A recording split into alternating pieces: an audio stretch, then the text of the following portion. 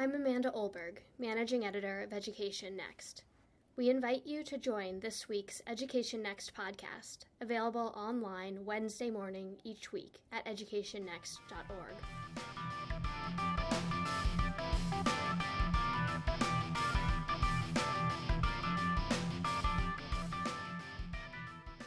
Earlier this year, the Federal Office of Civil Rights proposed new regulations designed to combat the overrepresentation of students of color in special education. The move reflects a widely shared belief that schools across the United States tend to over-identify children as disabled based on their race or ethnicity. But is that belief correct? Could it be that Black and Hispanic students are actually less likely to be placed in special education than their white peers, and therefore less likely to receive services to which they're entitled under federal law?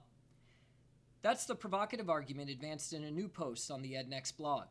I'm Marty West, Editor-in-Chief of Education Next, and I'm joined today by the authors of that post, George Farkas of the University of California at Irvine, and Paul Morgan of Penn State.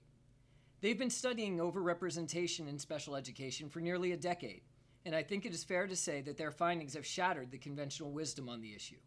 George, Paul, thanks for taking the time to talk about your work. Pleasure to be here. Great to be here, Marty.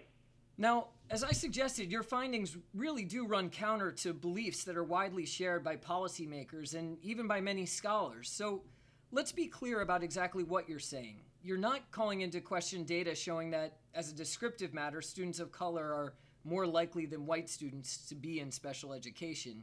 In fact, you acknowledge in the post that Black children represent just 14% of the school-age population, but 19% of students in special education.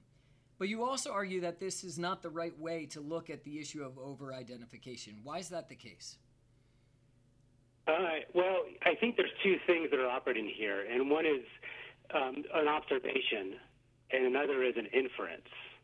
So the observation is that relative to, say, the population representation in the general school age population, minority children may be more likely to be placed into special education. For example, as you cite, Black children represent about 14% of the school age population, but about 19% of the special education population. So there's been an observation of a difference large enough to sometimes be characterized as a disparity. The other side of kind of this examination is why that's occurring. So there's the observation, and then there's the inference. And the inference is that is because of widespread misidentification based on children's race or ethnicity. So that the reason that say, Black children are more likely to be in special education is because of a racial bias that's widespread and operating in the way that children are identified as having disabilities. So we're not contesting the sort of descriptive observation of a disparity.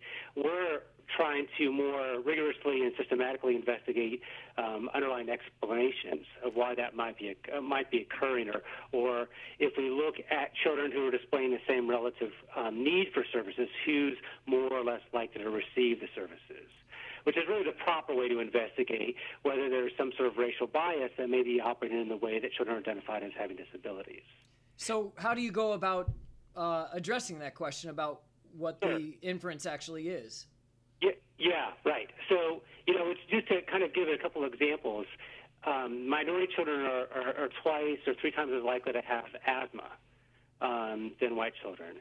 And minority children are 2 to 3 times as likely to be receiving Head Start services or Title I services. Now, that's an observation. An inference might be made, well, physicians are racist, or Head Start has a racial bent. But a contrary explanation is minority children, because of underlying structural inequalities and inequities, are more likely to be exposed to risk factors for, say, disability or asthma or need for compensatory services offered through Head Start. So if you really want to know whether racial bias is operating within kind of program receipt or identification or diagnosis, the proper way to do that, and this has been, widely acknowledged, including by a National Research Council report in 2004, the proper way to investigate for the potential of racial bias is to compare children who are otherwise similar. Kind of like you have a kind of factual condition with an RC, a randomized controlled trial, to better isolate the potential explanatory factor. And so that's what you've been doing now with a number of nationally representative data sets. That's correct? Sort of trying to predict the probability that students will be identified for special education based on their race or ethnicity, but while adjusting for everything else that we can see about their family background and especially the level at which they're performing academically. That's right. So what we want to do is kind of, there are multiple explanatory factors involved. And what we want to do is kind of take away other competing explanatory factors to better isolate the effect of potential racial bias or discrimination. And so we control for a wide range of other explanatory factors and then look at what are the relative differences between children who are displaying, in essence, the same relative need for services, but may differ on their race or ethnicity. And when we do that, we consistently find that white children relative to otherwise similar children who are racial and ethnic minorities are consistently more likely to be receiving services and to be identified as having disabilities. And we've observed that again and again and again, whether it's before or after school entry, whether it's using parent or teacher report of disability, whether it's looking at special education generally or across a range of specific disability conditions. So that we've repeatedly replicated the finding, and it also turns out the findings are completely consistent with what the public health researchers have been reporting for some time, in that if anything, there seems to be widespread under-identification and under-treatment of minority children, even when displaying the same clinical need. So this sort of actually flips the conversation on its head. Rather than identifying a potential concern with the over-identification of minority students, you're raising the possibility that maybe they're not getting services for which they're eligible and from which they might benefit. Based on their race and ethnicity, that's correct. So as I mentioned, you mentioned you've replicated this a number of different times. What are the data sets that you've been able to work with, and are you sure that they're the right ones that allow us to look at this picture nationally? Well, we've used the data that are collected by the National Center for Education Statistics specifically for education researchers. And these data sets, which are known as the Early Childhood Longitudinal Study and the National Assessment of Education Progress, are the ones that most scholars use when they do education research. They're the ones most widely used in the published articles in the field. They're the ones that you read about in the newspaper when they talk about achievement gaps or how U.S. students in fourth grade are doing on science. These are the same data sets that all the scholars in the field use.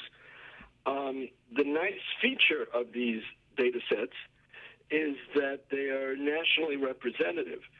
So the National Center for Education Statistics went to a lot of trouble to sample all the schools in the country and then to sample students from those schools. Some of these data sets are also very large, and therefore you can go into a lot of detail in what you're trying to study. But the most important thing about these data sets is that they have standardized test scores on them. Once again, NCES went out of their way to provide accurate and unbiased assessments of the children's performance in reading and math and science. And they invented tests based on test score items that have been widely used professionally, and they studied the psychometric properties of the tests to be sure that the items, that is the test items, weren't biased by race or social class. And these test scores were administered to the children, and they had as much time as they needed. And on one data set or another data set, this represents children from kindergarten up through 12th grade. It also, one of the data sets, the ECLS, follows the same children over time. So you can see what happens to a kid as they get older and go up through the grades. Because the test scores are there, we can make children otherwise similar on their classroom performance in terms of knowing reading and math. And therefore, we're able to compare statistically a typical child who is white with a typical child who is black, who are both doing the same level of performance on a reading and math test. And one of the most striking things to me about your article is the extent to which it appears that achievement really is the key factor in predicting whether students are identified for special education or not. That's right. I think that's really important. These tests and these data sets are not shared with the schools. This is something that the NCES collects and makes available to researchers. So the people in the schools do not know what a kid's score is on these tests, but all the kids in a given study took the same test at a very similar time. So this is a test of who are they putting in special ed? And the answer is they're putting in special ed the kids who perform at the really bottom of the test score. So you're looking, if you take the test scores and you start with the kids who scored the 5% lowest in the country, those are likely the kids that are sitting in class and not learning. And those are the ones you would hope would be more likely to be put into special ed. And that's exactly what the data show. So let's turn to talk about the federal government's efforts in this area to combat what it perceives to be the problem of overrepresentation of students of color in special education. So they've taken this observation that there are more black students and Hispanic students identified for special education and made the inference that this may be evidence of discrimination or bias in the identification process. What have they told states that they need to do about this? Right. Well, the department has, an understandable sort of motivating concern is they want to make sure that children who do not have disabilities are not being identified as having disabilities. But at the same time, it's important to strike a balance so that children who do have disabilities are receiving additional help that's guaranteed to them.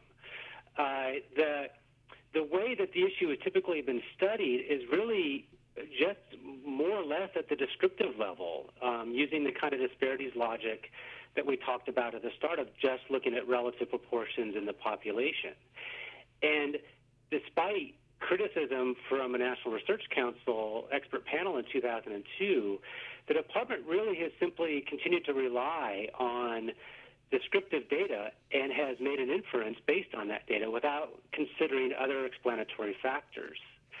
And in the latest proposed regulations has continued along this line, in which they're asking states to monitor the extent to which there's significant disproportionality using a standard method of a relative risk ratio, and then we'll work with states to establish what the department ultimately would consider as reasonable sort of quota-like thresholds for how much overrepresentation would be allowed before funding would start to be reallocated away from children with identified disabilities through Part B of IDEA in an attempt to deliver coordinated early intervening services to children as a way to help reduce special education disparities.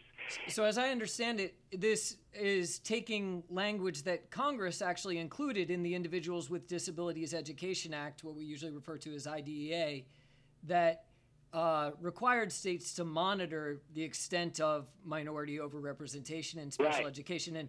And the Obama administration's Office of Civil Rights is saying, well, here's now what we think Congress means by that. You need to monitor it and actually ultimately set thresholds that you'll then use to decide whether there's a problem or not. Right. Well, what the problem that Congress is concerned about is significant disproportionality based on children's race or ethnicity. Mm-hmm. And if you want to know whether it's because of the child's race or ethnicity, you need to make the children somehow similar in their relative clinical needs.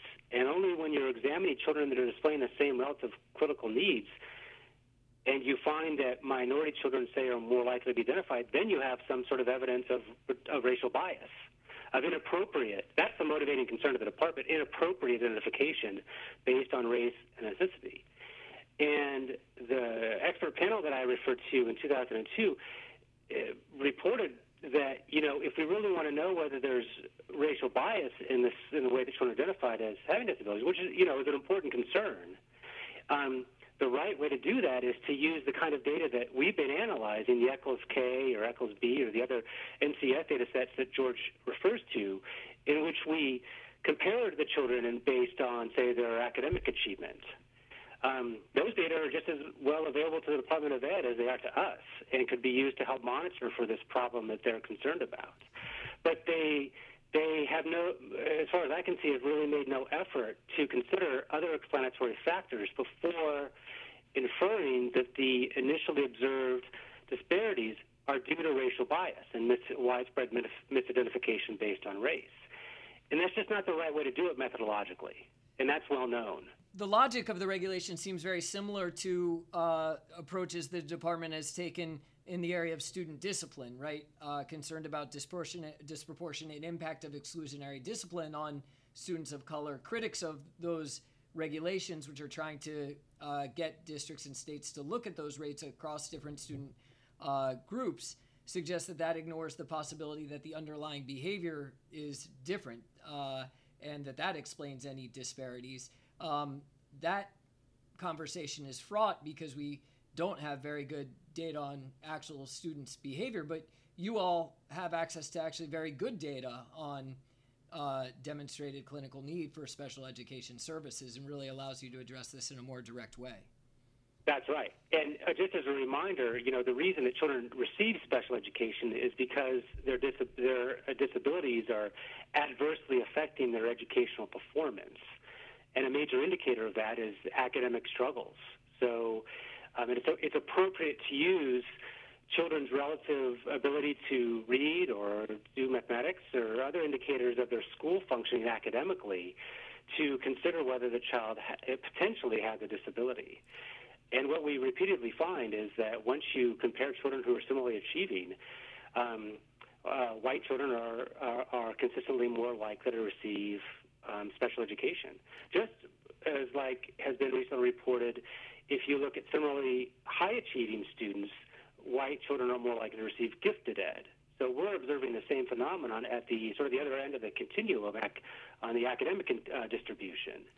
And it really speaks to the same thing of which children who are racial and ethnic minorities are underserved and not at least in terms of our observations, not able to access in the same way potentially beneficial services as easily as white children. And this has been repeatedly observed in the public health literature where minority families and their children are just not as easily able to access treatment for health conditions that can really be quite have quite an impairment on their functioning. And we've observed this across many different conditions. I know that there's sometimes some concern that within more what are sometimes called sort of judgmental conditions like behavioral disorders, for example, or intellectual disabilities, that there might be some role played by teacher bias in those patterns of identification. We actually don't find that. We find consistent evidence of under-identification and service receipt across really any disability condition we've looked at so far, including those two. So it seems to be a fairly systemic problem. So your comments just now and a lot of your writing frames the issue as a problem of Black and Hispanic students and American Indian students being under-identified for special education and therefore being denied services from which they may benefit. But could it also be the case that white students are actually being over-identified? Well, if that were the case, then there would be lots of white students who are performing just fine on these tests who are nevertheless put in special ed. And that isn't what we find. We find overwhelmingly that when you look at the kids with the very lowest, the very bottom of the test scores, which basically means that they simply were below basic in their ability to read or to do simple math, their chance of getting put into special ed is very, very high. But as soon as you go up the test scores, the chance of getting put into special ed goes down and down and down so that it's minuscule. So that is one piece of evidence that the teachers and the schools, and of course it's a process, being put in special ed requires an IEP with individualized educational plan, which is created in a meeting with teachers and the school psychologist and the parents. And if the parents simply refuse to have the kid receive special ed services, then that's the end of it. The kid does not receive special ed services. So this elaborate process, which is, has many steps to it and includes parental control, from the data is doing the job of putting the kids who are most in academic need into the category where they get some extra help. And so that suggests a potential explanation for some of your patterns, which is that some parents may be better positioned to navigate that process that you rightly describe as complex and putting some degree of burden on the parent to navigate it successfully. That's right. These services are quite costly to provide, and it's about 90 to 100% more costly to provide special education services on average than general education services. And schools often have to pay that cost, and if anything, are reluctant to provide the additional services because of their cost. Most of the response that we've gotten from our work from families and those who are working with minority populations to try and assist them, report to us again and again that schools are disinclined to provide the services, and it takes quite a bit of effort, including oftentimes legal action, for parents to secure these additional services. We don't find much evidence that schools are sort of eager to provide costly special education services to children, and that instead there's quite a bit of a process, sort of a many meetings and many different sort of evaluations, and it's a multidisciplinary team that makes the judgment, and oftentimes many different kinds of other explanatory factors are tried to take into account so that children don't receive the services. So, yes, I think you're right, Marty, is that if anything, the way that the system is currently implemented, families that are better resourced may be able to navigate the process more easily. And so that speaks again to the need for the department to help ensure that all children and their families, regardless of their race and ethnicity, are able to access services to which the children may have a right to. So if I think it's also, if I could jump in, I think it's also useful to have from the ground up view of what we're talking about. because special education, the very words have a sort of stigma associated with them. And I think that often this discussion is had out of the context of, so what's it like to be a kid in this situation, and what's it like to be a teacher, and what's it like to be a parent? And when I look at what I've seen in schools I've been in, it seems to me that what's simply happening is that the classroom teacher is noticing that some kids are at the bottom of the class, and while everybody else is learning, these kids aren't learning. And they're way behind, and they're falling further behind every day. And, of course, that's feeding back to their own psychology that they can't do school, which is creating further impediments to their learning. The teacher identifies the kid to the school psychologist for testing, and the process begins basically because the kid was not able to learn or for some reason was not learning at the same rate and success as the other kids in the class. In the end, if the kid gets an IEP, what that means is a special plan is made for that kid. But in reality, there's only a few kinds of, quote, services that can be provided by an ordinary school and an ordinary teacher. And it comes down to putting the child for part of the time in a learning situation where the group is very, very much smaller than usual. So, you know, it's kind of like if the kid really needs it, let's give them a little more attention so that they can catch up with the others. But somehow that's never spoken about when people talk about special ed. The Department of Education that runs, the part of it that runs special ed, seems to have the attitude that special ed is a bad thing and we should keep as many kids out of it as possible. And by believing that all of this is about racism, they're basically just succeeding in denying these services to the kids who are falling behind, in particular if they happen to be a minority. What's interesting to me about the narrative that you just provided, George, that really put at the forefront the role of the teacher in the initial identification process, is the way in which maybe biases, whether conscious or unconscious, could actually result in exactly the pattern that you all document in your research, which is that if teachers are surprised that a student is struggling because he or she is a white student who they expect to succeed, they may be more likely to take that step than if it's for a student for whom, for whatever reason, they have lower expectations. That's certainly possible. You know, so much of this discussion is really had totally devoid of the reality of the schools and the way things work.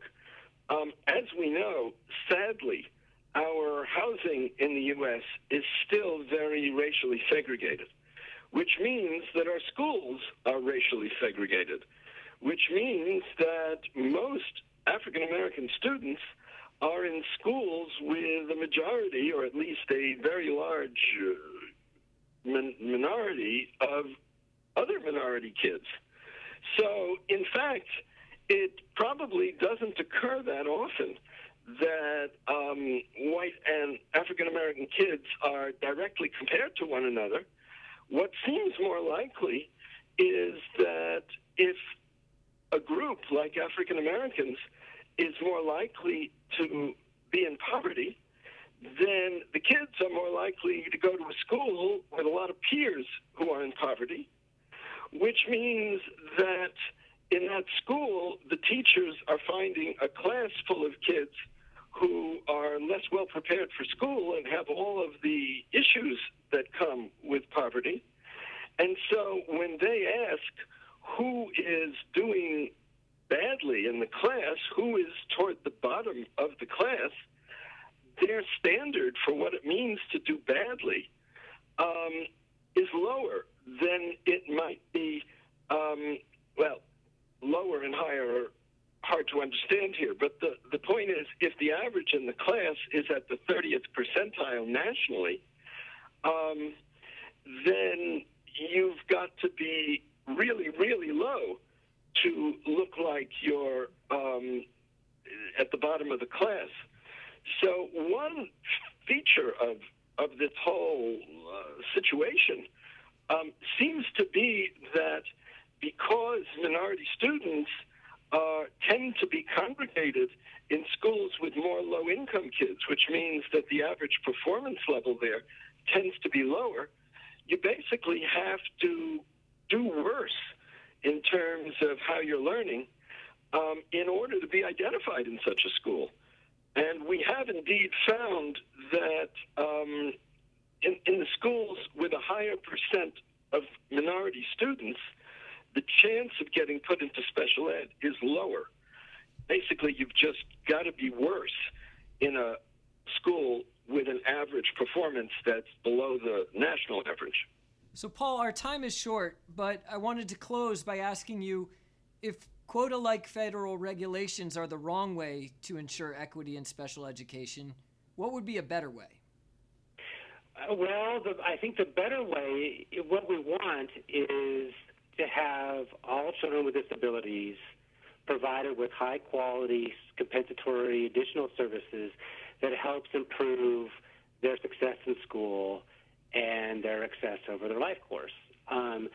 And so we want to look at sort of two things, one of which is who's being identified, and then the second thing is what are we helping to provide those children who are identified. So our research is really at the first question is, all the things equal, who's more likely to be identified? And we consistently find that white children are. So what should the department be doing, and what should Congress be doing? And I think we need to make sure that we're identifying any potential barriers that can be disproportionately affecting minority families whose children may have disabilities that we want to make sure that we're helping. For example, the due process materials that are oftentimes given by states to families, the overwhelming percentage of those are not written at a level that many families can access. I think 95, 96% of the due process materials require some sort of college-level work to be understood. This emphasis on quota-like systems, I think schools have sort of naturally responded by saying we can only identify so many children who are minorities as having disabilities. Otherwise, we may be identified as over-identifying, even though the basis for that identification might be valid. So I think making sure that families know what kinds of risk factors and symptoms and what kind of help that schools can provide for children who have disabilities is disseminated across all communities, I think can help. And right now there's really been very little attention paid to this. Unlike in public health, I would point out, public health has been much more concerned with making sure that minority communities have just as much access to health information and treatments as white families. Schools, in terms of special education, the overwhelming message has been too much identification, over-identification. And so I don't think that we've done enough to make sure that all children with disabilities, regardless of their race or ethnicity, are being helped. We suggest some possible ways: universal screening, ensuring readability of due process materials, comparing children who are otherwise similar to monitor for the problem. And I think those mechanisms, as well as other school-to-community partnerships, are mechanisms that I really think we need to be considering more to actually ensure equity in IDEA.